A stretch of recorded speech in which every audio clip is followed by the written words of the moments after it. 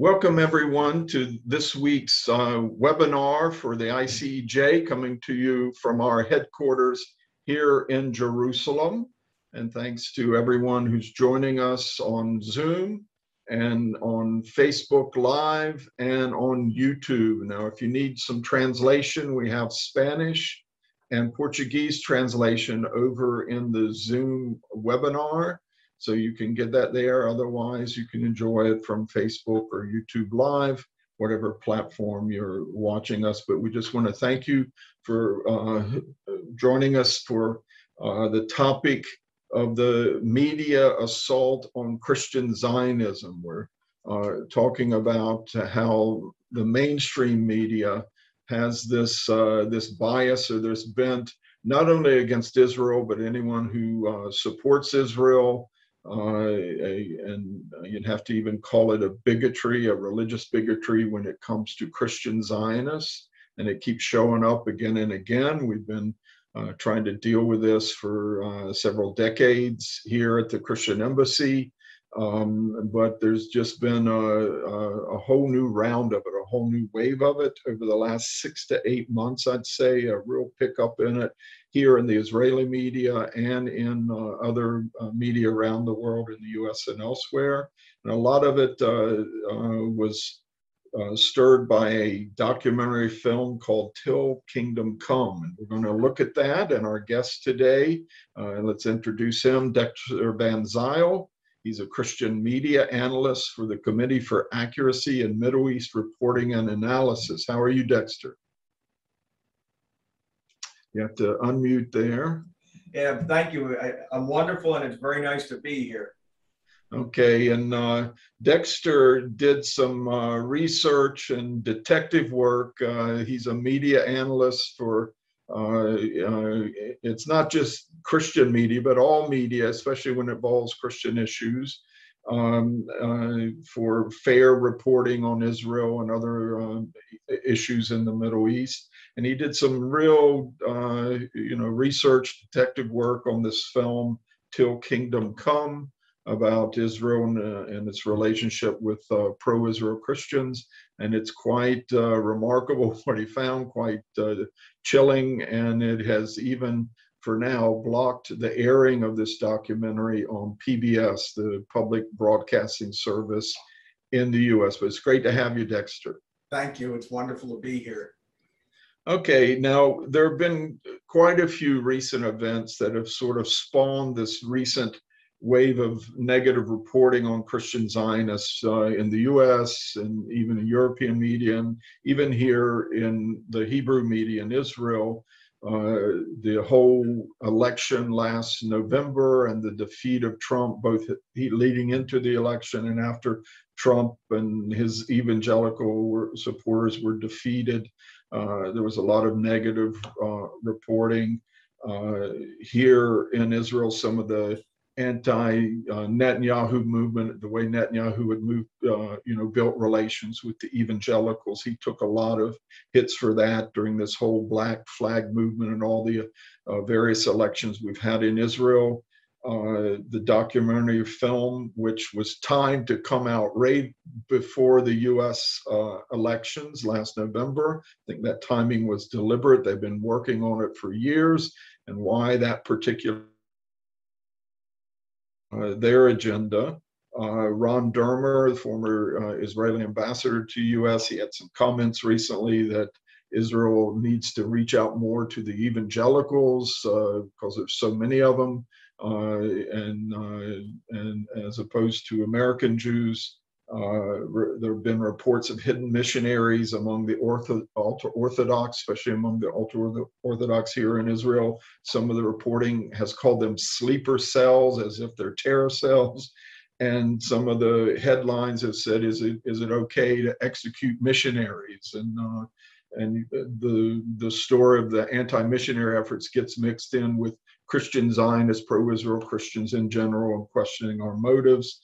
And of course, there's been some recent polls about the decline of at least white evangelicals in the US. And of course, they tend to be very pro-Israel. Surveys that there's less support for Israel among young evangelicals, and it seems some media are jumping on this almost with glee to try and really spread that message again, that all we really our motives are all about provoking or triggering Armageddon and the end of the world, and other events that have given fuel for the fire in trying to denigrate Christian supporters of Israel.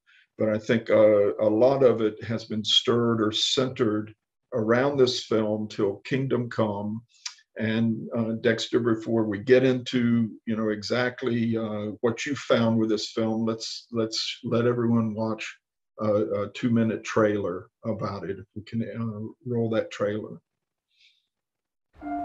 When the Christian community speaks about what they think is going to happen and what they envision as a Jewish person, I relate to 99% of it.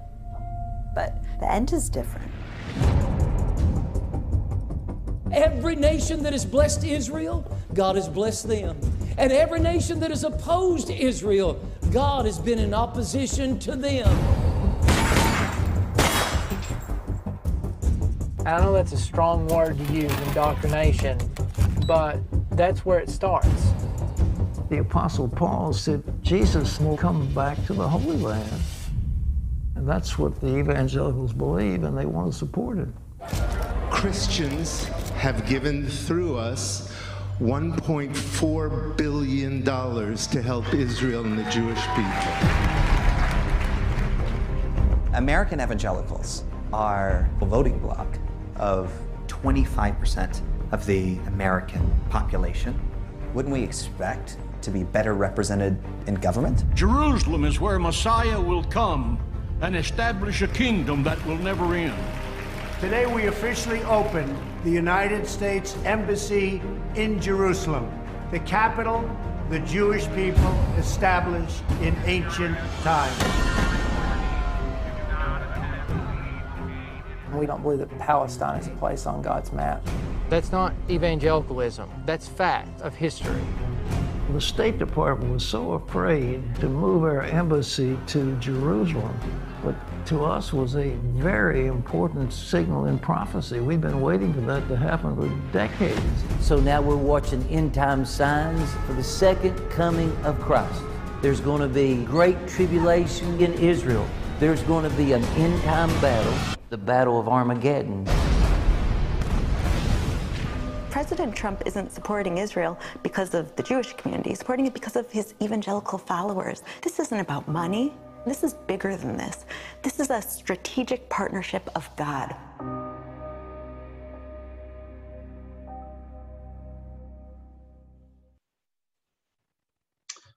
Okay, for me, very uncomfortable to watch.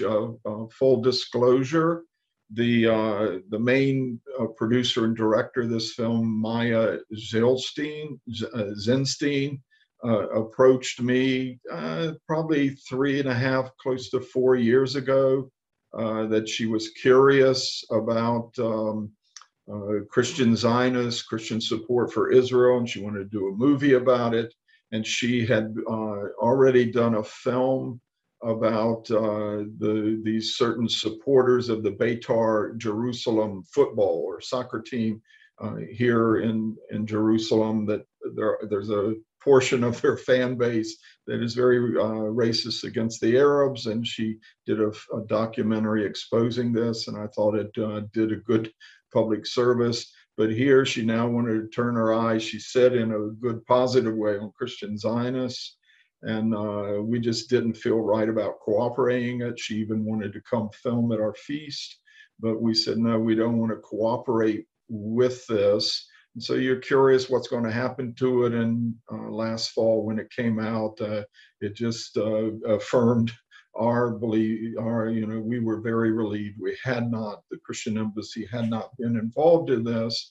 But Dexter, tell us a little about the film, and before we get into, the flaws and the deceptions you found in it. What's the overall narrative of this? Well, the overall narrative of the film is that essentially evangelicals are a threat to the safety and welfare of Jews living in Israel and also actually outside throughout the world, because they want to promote a conflict between Christians and Muslims in the Middle East. And essentially they're anxious for an Armageddon, which was actually the title of an anti-evangelical book written several years ago. And what she did was that she basically spliced together a number of quotes and to make it sound like people said things other than what they said. And one of the major messages was that essentially that evangelicals were essentially using Israeli Jews as a proxy to achieve this Armageddon. And that as a result, and one of the things that she said during the interviews was that her brother, who serves in the IDF, was going to end up having half of this evangelical scheme. And that another allegation leveled at it was that the evangelicals were trying to engineer an effort to basically starve the Palestinian refugees of the aid that they needed to survive. And there was a number of other statements that basically, when he really started to unpack it, made it perfectly clear that that's not really what they were about. And so I knew about this film. It had come out, and we had heard about it in early 2020, and in early 2021. It had started to get publicity here, but it had actually hit in like mid 2020. And one of the interesting things was that I said, oh, this is just going to be another hit job on the part of on evangelicals. And it was like, and I had a lot on my plate. And so I basically it got past me, to be perfectly honest with you. And then I got a phone call from a rival and a friend of mine by the name of Luke Moon, who works at the Philos Project. Yeah. And he said, they doctored the Trump quote. And I said, you're kidding.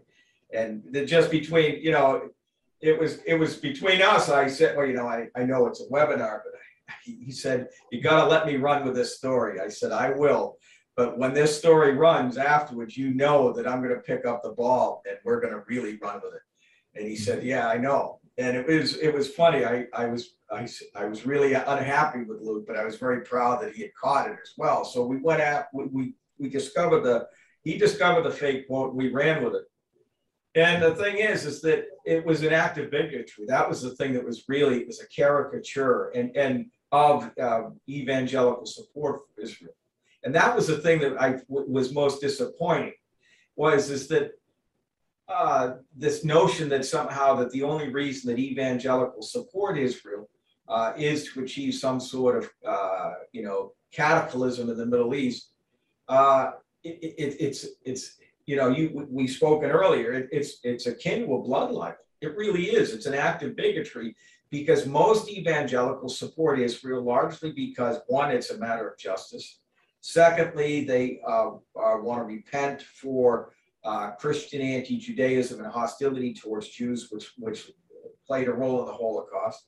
And another factor is that they believe that God's promises to the Jewish people endure, and they don't want to somehow denigrate those promises, because the fact is that if God can change his mind in reference to the promises that he made to the Jewish people, then he could change his mind to the promises that he made to Christians through Jesus Christ. And so this is a very, complex issue, but she simplified it and essentially made evangelicals look, frankly, stupid, and it wasn't a fair portrayal. And the thing is that you can do that to evangelicals here in the United States, largely because they've been set up as what we call, there's an anthropologist by the name of Susan Harding that's written about this very well. They're the repugnant other. They play, in many respects, I think, kind of the role that Israelis who live in the West Bank play in some places in Israeli politics. They're the people that you can blame for all of the problems that the society endures, and say if it weren't for them, things would be perfect. And that it's a very troublesome effort to do that.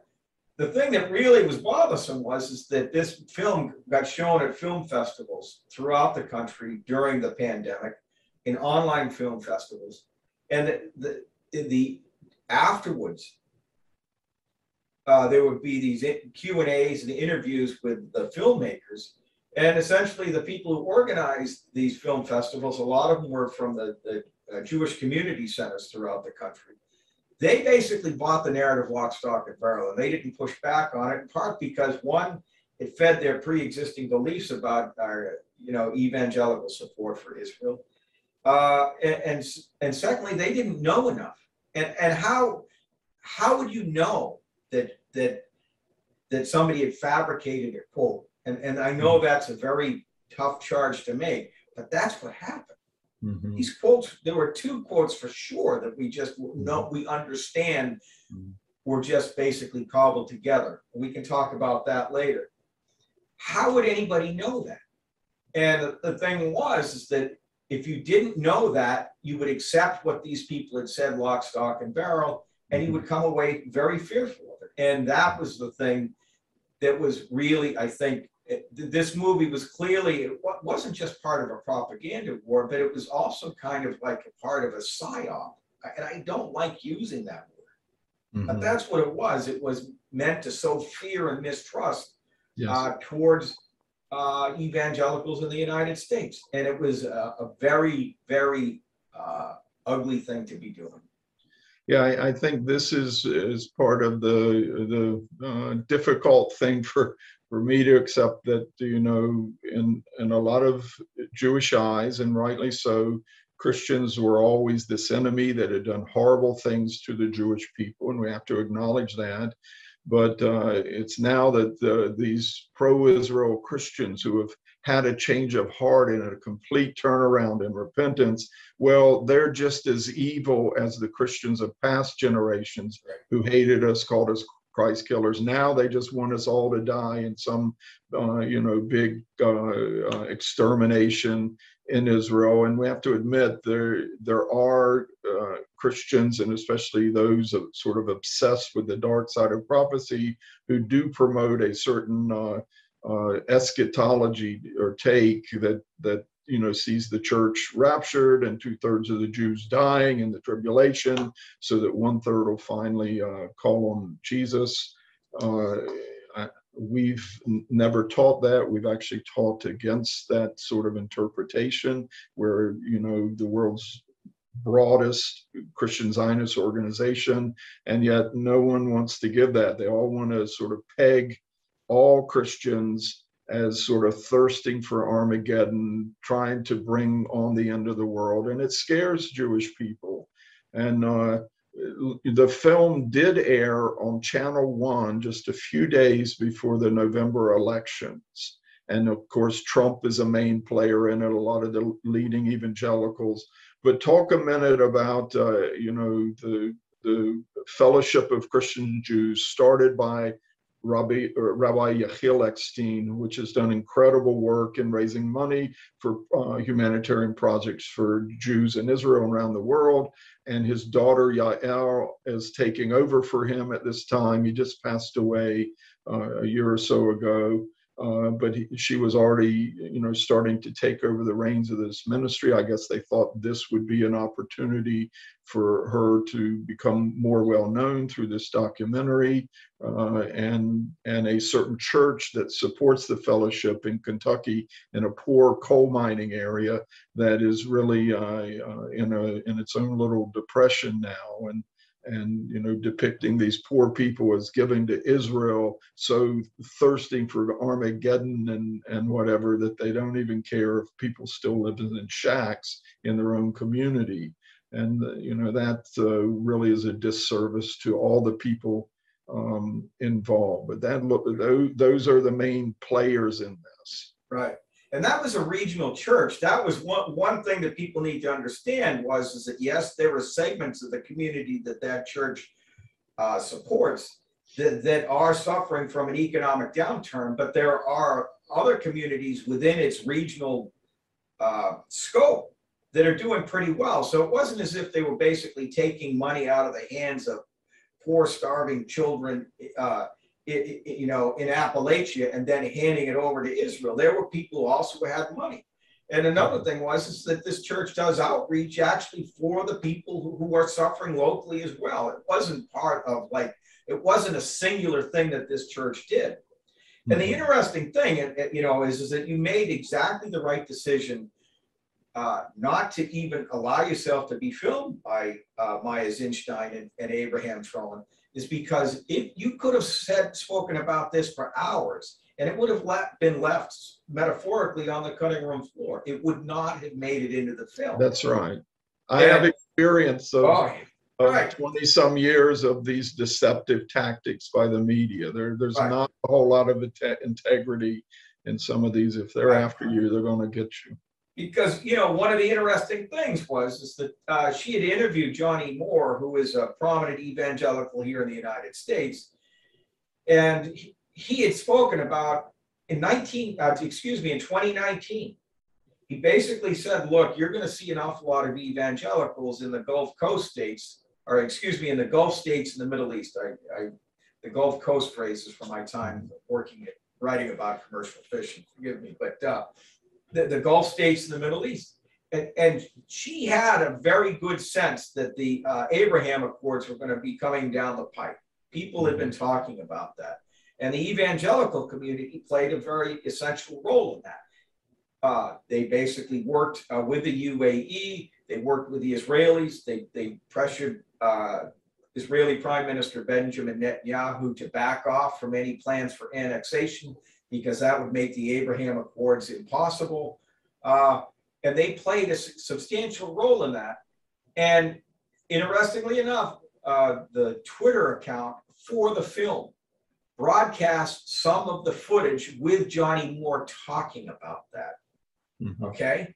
But the thing was, at a certain point, and this is speculation on my part, is that she realized that that information cut against the entire premise of American evangelicals as warmongers in the Middle East.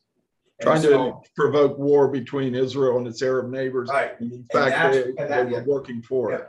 And so that tweet, it got deleted. And I found an old version. I found a link to the deleted tweet and the commentary on it, but we could never find the footage from Johnny Moore. We could never find it.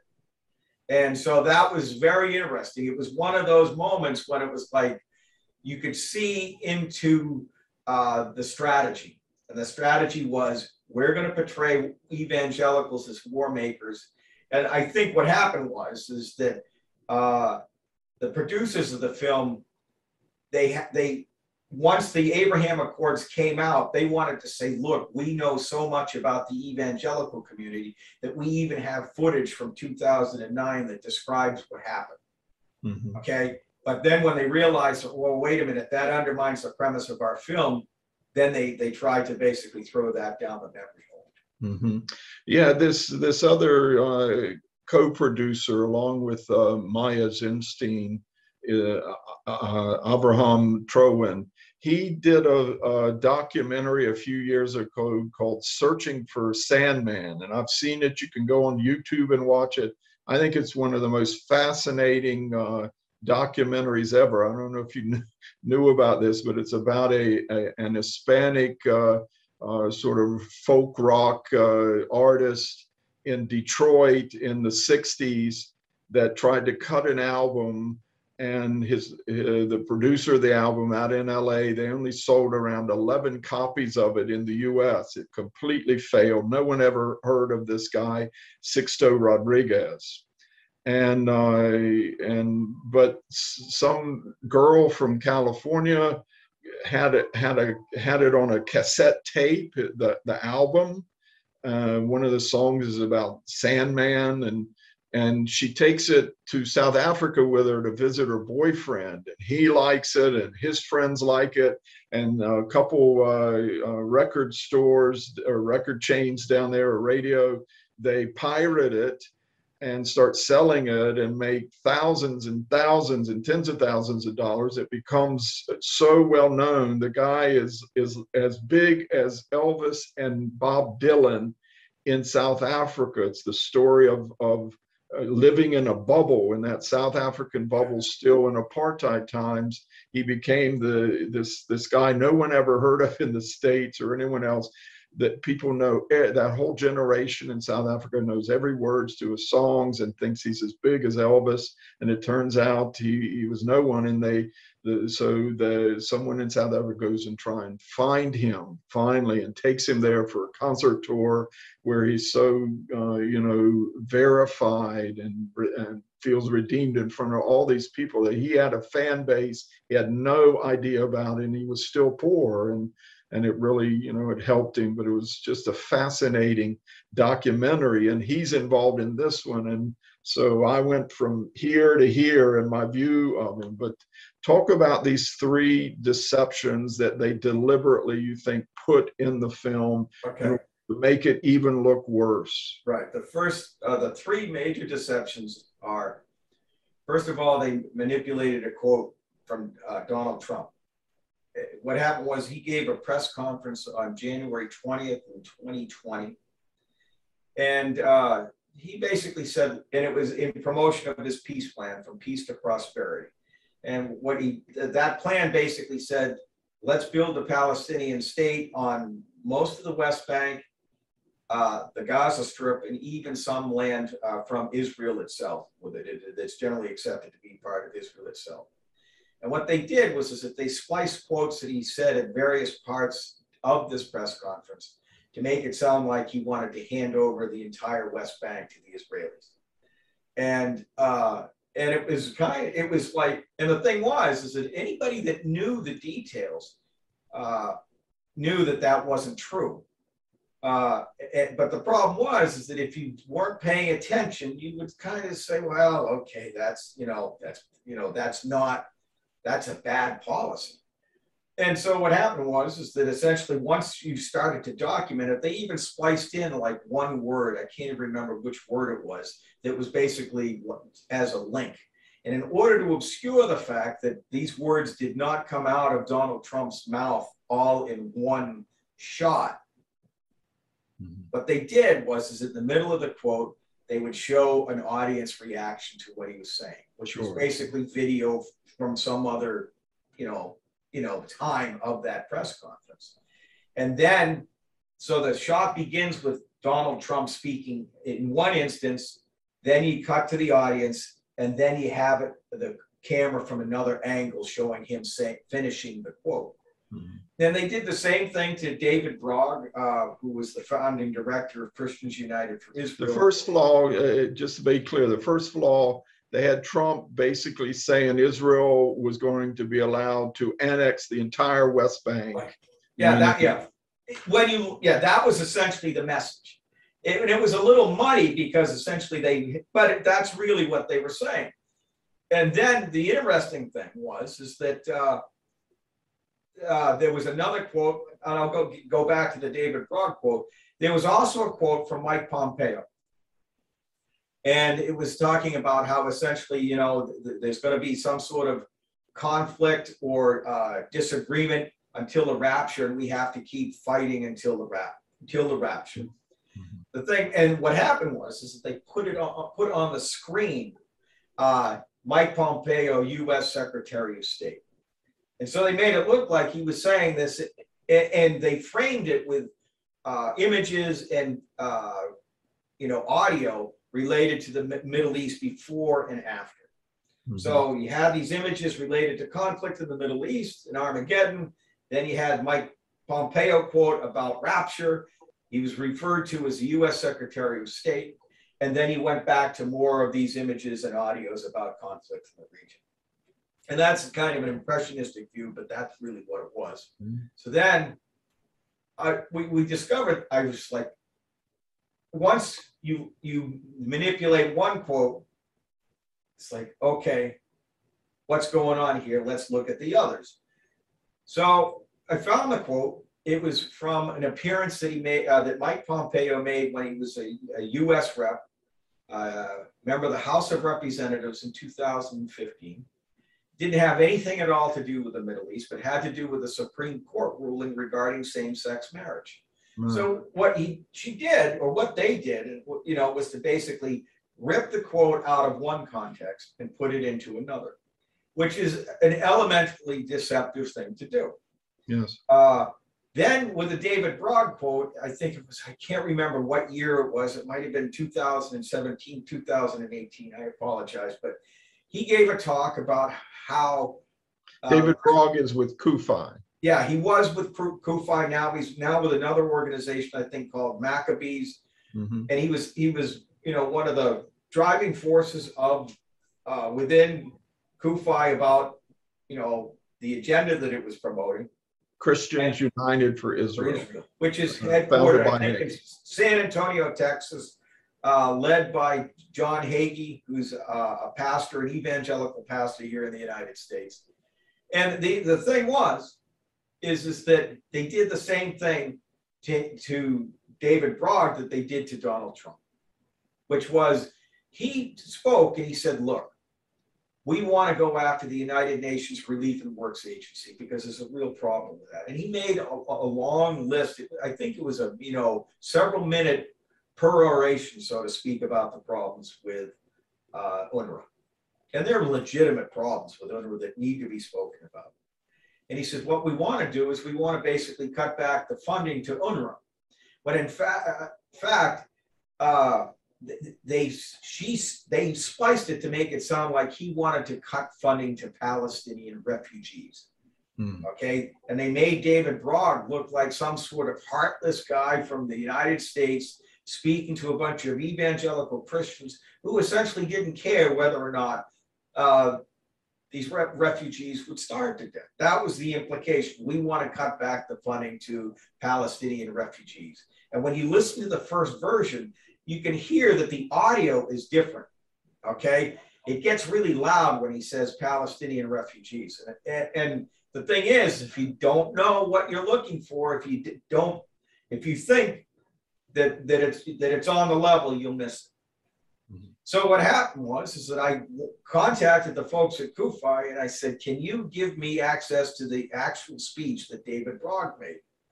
And lo and behold, they had done the same thing. They had taken different parts of what he had said and spliced it together to make it look like he had said something other than what he actually said. Okay? And they changed the meaning of what he said. Okay? Now the thing is that if you're making a documentary and somebody's talking and they say an awful lot of ums and ers, or they have verbal tics, sometimes documentarians will remove that and they will remove those tics, or those ums and ers, so that essentially the audience isn't distracted by the mannerisms of the person speaking. Okay, and so that's not what happened here. That is simply not what happened here. They changed what he said. He had said elsewhere in the very same speech, he said, look, we want to stop money going we want to change, we want to affect how UNRWA decides who gets money or not. And UNRWA will give money to the children and grandchildren of people who lost their homes during the 1948 war. And those people, they really aren't refugees when you really think about it. What they are is people who were living in other countries like Lebanon and Syria that should actually be regarded as citizens in the country in which they were born. Mm-hmm. And so what has happened is that UNRWA's definition of refugees has basically caused this refugee crisis to balloon. There are now 5.5 million people who were listed as refugees. The vast majority of them were born well after the war in other countries. And so they should be regarded as citizens. He went after that. He said, though, look, we want UNRWA to basically help only the people who really lost their homes. But at the same time, 70, 80, 90 years old now. Right. That's fine. But we want to send money to the other people who need it, to Palestinians in need, through another institution called the United States Agency for International Development. And the thing was, the second I watched the speech, I knew immediately what had happened, and we just had to document it. We put that article up on the website. So there were those were like three dead bang acts of disinformation. Because UNRWA is so corrupt, and because Hamas and other terror groups get their hands on so much of the money that goes through the UN agency, Kufi and Bragg and Hagee, they were saying, let's send the money for the Palestinians through US aid, which has more accountability over it. That was what they were fighting for. The film says, cut off all the Palestinians, let them start. Reduce the aid to Palestinian refugees. Mm-hmm. And that was like, no, that's not what he said. And that's not fair. And I would consider that almost actionable, to be honest with you, on a legal level. But, you know, because it portrayed David Bragg and Kufi and all of these folks as applauding, you know, withholding the aid to poor, suffering Palestinians. And that really, and the thing is that they did other things. They used quotes from other journalists to basically say, why, you know, why is Trump doing this? Why? And because Trump eventually did actually enact some of those changes. And it was like, well, David Bragg explained why those changes would seem to be legitimate to large numbers of people. They asked the question, well, why would Trump do this? And they had the information at hand to explain why, but they didn't give that to their viewers. Mm-hmm. And that's fundamentally an act of deception. It's not, and the thing is that this got broadcast on, you know, many, you know, several film festivals. Nobody challenged it. Nobody knew enough to challenge it. And the correction didn't come out until Camera discovered it, you know, several months after it had been shown to everybody. And it was about to air on PBS TV in the U.S. Right. And once you came out with your information. Right. Now, the thing is that it was the Trump quote that I think basically caused everyone to say, what's going on with this film? Mm-hmm. And the thing is that Camera was not done with this film even after the Trump quote. It was like, okay. And one of the reasons why was because it was just, we knew that there were other problems. So we found out about these other problems. There's one other issue that I've not written about, which is the confrontation between one of the pastors and Munther Isaac, the Palestinian Christian. And I haven't even written about that. Munther Isaac is, you know, he's held up as if he is like this wonderful peacemaker, when in fact he's one of the most strong polemicists against the Jewish state and against Israel. Mm-hmm. And Christian Century, which is a liberal Protestant magazine here in the United States, they panned his most recent book. Mm-hmm. Okay. And they said, look, he may have legitimate beefs against the Israeli government, but he basically, he veers into supersessionism. Mm-hmm. Why? You don't have to do that. And so that's how, when Christian Century is going to pan your book, you have a problem, okay? Mm-hmm. Because Christian Century's been pretty tolerant of this stuff over the years. To be fair, though, they may actually be taking a little bit more responsible tack towards peacemaking in the Middle East. They're not perfect, but they're better than they've been historically. Which you talk about Munther Isaac, who was a Palestinian cleric from Bethlehem, who was often portrayed. One of the things he said is that people accuse us, and this is off the top of my head, but I have a copy of his book. Forgive me, but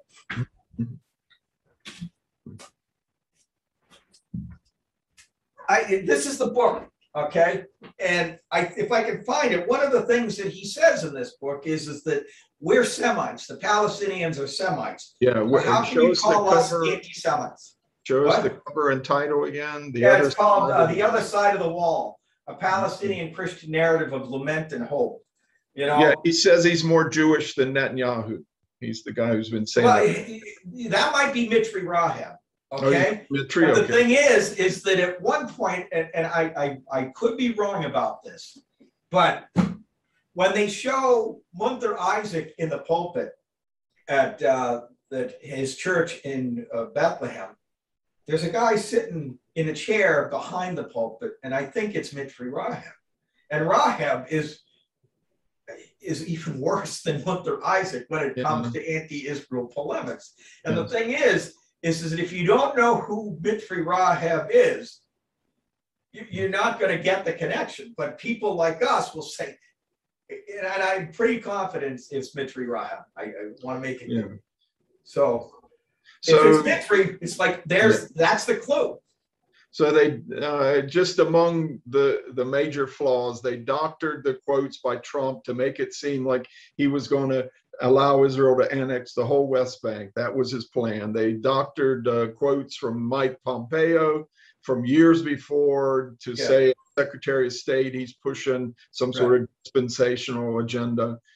They doctored the Kufi speeches and their policy to try and help the Palestinians through a more accountable way, to say, no, these evangelicals don't care about starving Palestinians. And then they don't tell the truth about some of the other figures in it. But another way you've identified is how they misrepresented evangelicals as warmongering when in fact they were working for peace with their Arab neighbors. Tell us about that. Well, yes, and I spoke a little bit about that before, but this came from Johnny Moore when she spoke to him, and he only got a couple of snippets. And I suspect that he spoke to her for a lot longer. You know, you see these people, they're sitting in a chair like this or in a really nice room with a background. You know that it took a long time to set those interviews up. It wasn't just a couple of minutes. They spoke at length, okay? And what happened was that sometime around, during the early part of the Trump administration, people reached out to, and you may know some of the actors probably better than I do, because I'm a Roman Catholic. I'm outside the evangelical community, okay? And and forgive me, I grew up in a liberal Protestant church, and we thought evangelicals were crazy. There was a church, I think it was an Assemblies of God church in Route 1 in Massachusetts. And I said, look at that church. Those people are crazy, Mom. And my mother was a little bit smarter, and she says, those people do good work. Don't you dare sneer at them. But anyhow, what happened was that there were, I think it was somebody by the last name of Rosenberg. He's an evangelical in Jerusalem. He was one of the people. Joel Rosenberg. Yeah. I think I don't want to mischaracterize it. So please, if I get it wrong, it's unintentional. But he was one of the people that I think kind of did some of the behind the scenes work. I think Johnny Moore did as well. There was probably other people. And they basically, once they realized that there was an opportunity with an Abraham Accords or some sort of peace deal with the UAE, they said, okay, well, we'll do this. And they did kind of the back channel type of stuff that the Israelis did during Oslo, okay? Except with maybe better outcome. But that's the value judgment. I'm not making that judgment. But the thing was that they had been working on this all along. And because there are significant numbers of, I think, Arab leaders in the Middle East that are realizing that Iran's a bigger threat to their welfare than Israel is. They see what is happening in Lebanon, which is falling apart largely as a result of Iranian intrusion through Hezbollah. And they were like, look, we need help to keep Hezbollah and Iran at bay, and we need peace between us and Israel, because Israel is actually a source of economic growth. So that there was this opening. The evangelicals played a role in bringing it about. Maya Zinstein was able to document some of it for sure, but then hid it once she realized that it went against her narrative. That's my speculation. Those events happened during the time of her making the film, and she completely ignored it, knowing it was going on, but it didn't fit her narrative. Right. And the thing is that was as big a story as the embassy movie. Yes. It really was, because because and for me, it was a great source of hope. Okay, because I haven't been doing this work as long as you have, but the time that I have been doing it, I have generally regarded Arab and Muslim hostility towards Israel and towards Jews more monolithic than it really is, and that's a sin on my part. Now, what happened is that the UAE basically said it's not all like that, and that doesn't mean that there aren't irresponsible leaders in other countries promoting hostility towards Jews in Israel. Just a few, and I should talk about that later, but what we have people who are starting to realize that this is not a good thing. Hostility towards Jews in Israel is a hindrance to economic development in the region. And the one community that everybody thinks is crazy were the people who actually helped bring about a public affirmation of this reality. Yes. And the thing is that for me, when I run into, and I'm not a heavy hitter, I'm not like one of these top tier folks, but whenever I run into people in the evangelical community that I, feared as a child, I've gone to the National Religious Broadcasters Convention maybe once or twice, and I'm like, these people seem happy. They don't seem like they're trying to start a war anywhere, and basically, if I can live with these people. But the problem is that the media here in the United States, they want to balkanize the United States to a large extent and make it so that we don't trust or like one another and hate each other. Yeah, it's quite a ironic turn of history that evangelicals, Christians, have to convince the Jewish people that we don't have horns. Right. See that, and that's the thing that's really, and the thing is, it's not just that they're trying to frighten American Jews or Israeli Jews. They're trying to frighten everybody who's non-evangelical about the evils of the evangelical community. I just in passing, we just had a stabbing here in Boston a few weeks ago. I think it was on July 1st. I think that's the date, by an Egyptian national, and he's been charged with a hate crime. He stabbed a rabbi outside a synagogue. Right, just minutes from my house, okay? Clearly a Semitic attack. Yeah, and the thing is that there's a commentator by the name of Amir Adib that a friend of mine has been telling me about. He's in Egypt. He said, send him back. The person who was charged with the crime, his name is Khaled Awad. He was here in the United States on an educational visa to get a college degree.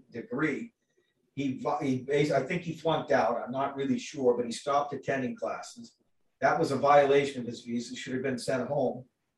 He stabbed a rabbi. I want people to read about it. 8 times. The rabbi, he looked like he wanted to abduct him. And the thing is that there was a prominent commentator that people have told me about in Egypt that said, send him back to us. And he's gone on to say, oh, it wasn't so bad, or he's basically talked about Jewish control of the media here in the United States. And so what has happened is that to a certain extent, and I don't want to exaggerate it, is that we have people here in the United States that are basically promoting fear and hostility towards one another. And I actually think that this film was part of that. I really do. Let's make liberal Protestants and American Jews and everyone else fearful of evangelical Protestants so that we'll think the worst of them. And I just find that outrageous. Yeah, your work there in exposing the deceptions in this film has put a block on it with PBS. They said they were going to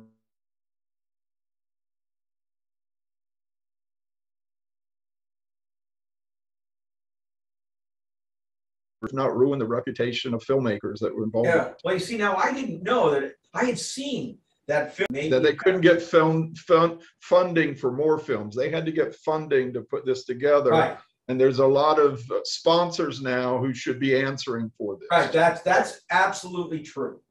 And the thing is that, you know, there's this International Documentary Association, IDA, that publishes a magazine called Documentary. I think that's what it's called. And every once in a while, they'll publish articles about the need for ethics in the documentary filmmaking community. And they say that but that you shouldn't jam up or take advantage of your sources. The interesting thing is that in her interviews, Maya Zinstein refers to the people in her documentary as characters, okay? Which means that she's writing a narrative. And it's almost like she's playing Dungeons and Dragons with these real people. That's what she's doing. She's, she's deploying the words and the images of these people to tell a story that she wants to tell, which is largely, I think, what documentary filmmaking is about. But the idea that you're not going to understand that these people are sources. They're not just your characters to manipulate and push around on screen. And I think that's why, I'm ambivalent. We all want attention. We all want, well, some people want it more than others, but everybody wants publicity. But the problem is that, at what risk and at what cost you're going to get that publicity. That's the frightening thing. I don't know if I could say no to somebody coming into my office and say, oh, we want to do a documentary about your work. We find your life fascinating. Then I'm going to say, well, I'm ready for my close-up. But what's going to happen when the documentary is finally made? Are they going to make me look like a warmongering Zionist who wants the Palestinians to continue suffering until the end of time, which is not who I am. Yes. But that's the way that people will characterize us if we're not careful. Yeah. Okay. Look, we appreciate your time here. We appreciate all the explanation about the film, which, as I said, when it aired in Israel last fall, there was all sorts of media coverage of it and reviews. And I remember Gideon Levy and Haaretz says, prepare, you better bring along a barf bag because you're going to get sick. This movie will make nauseate you and stuff.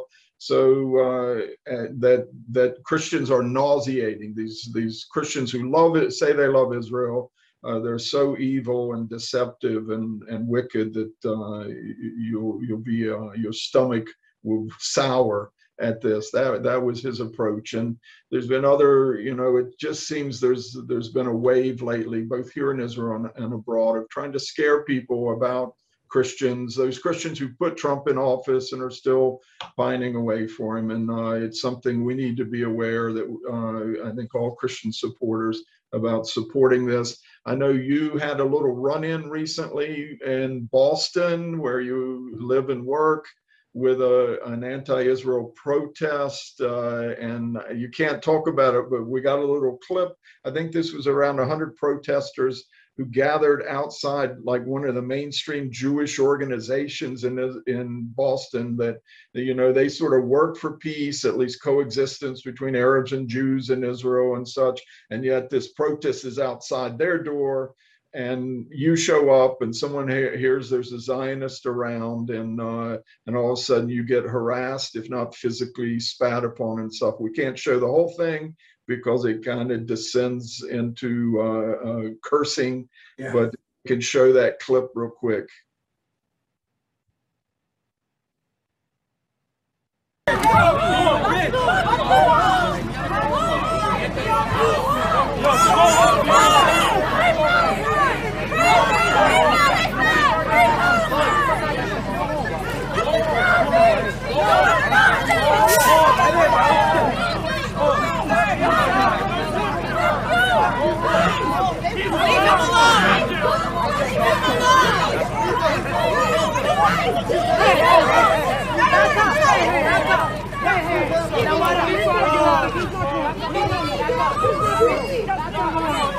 We get them one by one.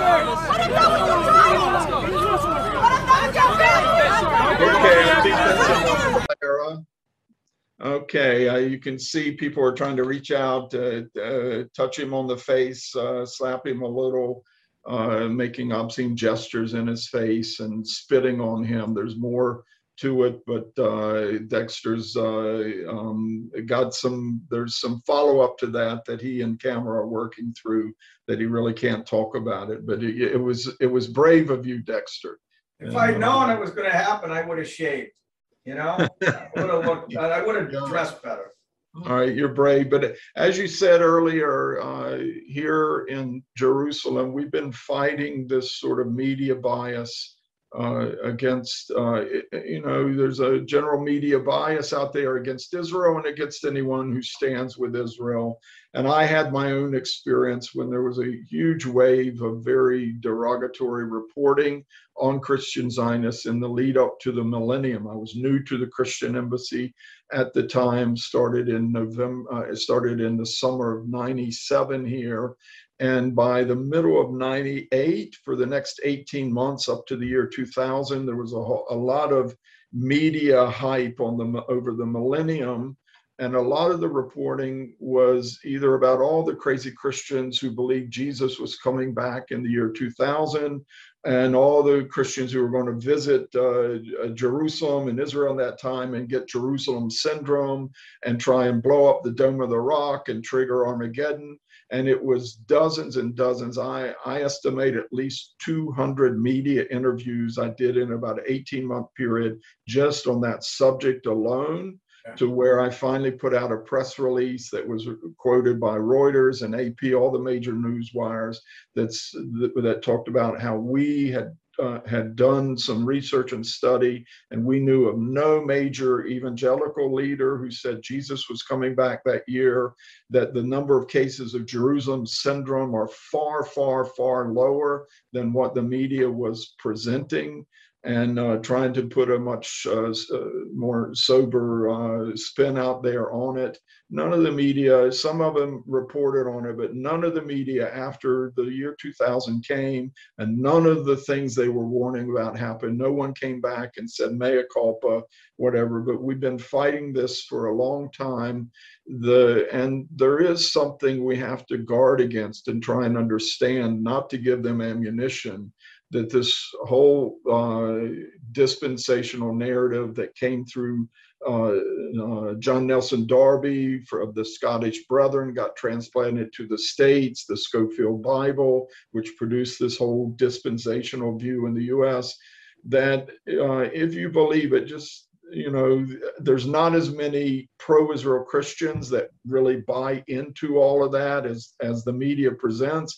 And even those among them, they're harmless. They're not going to do anything to actually, be part of this evil confrontation against God and against Israel, that they're more sort of fatalistic. And as the scholar Timothy Weber wrote, they sort of sit in the bleachers of history. They have this approach that prophecy set in stone and you just sit back and watch it. We have been more involved in the positive side of prophecy, the ingathering of Israel, Aliyah and such. And our motivation and support, motivations for supporting Israel, they're based in covenant promises and not how we interpret the dark side of biblical prophecy. It's there.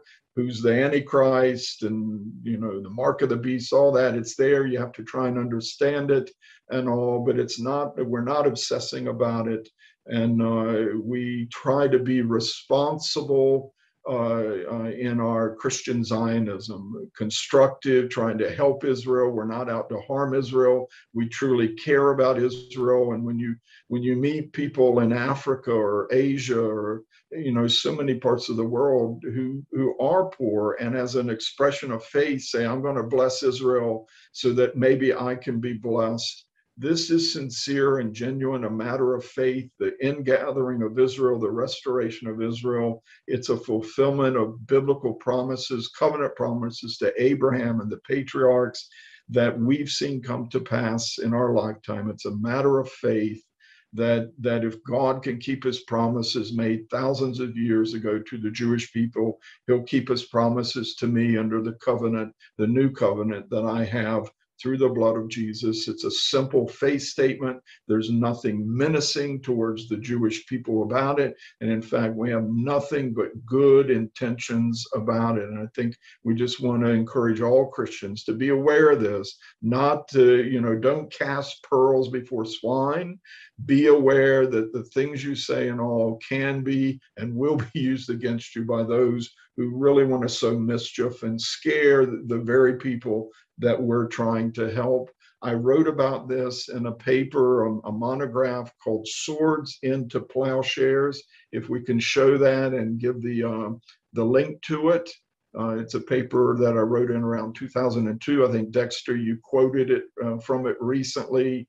And you'll have to show that on the screen. There's a link there, ICEJ.org/swords-plowshares. And plowshares is P-L-O-U-G-H, the British way, the good Queen's English. So if you want to read that paper, it gives a recap of what happened in all that millennium hype. It identifies a lot of the issues that we're dealing with in media bias against Israel and against Christian supporters of Israel, and then sets out a solid biblical covenantal approach to our support of Israel and trying to defend our cause. So that is available on our website at ICEJ.org/swords-plowshares, P-L-O-U-G-H-S-H-A-R-E-S, plowshares.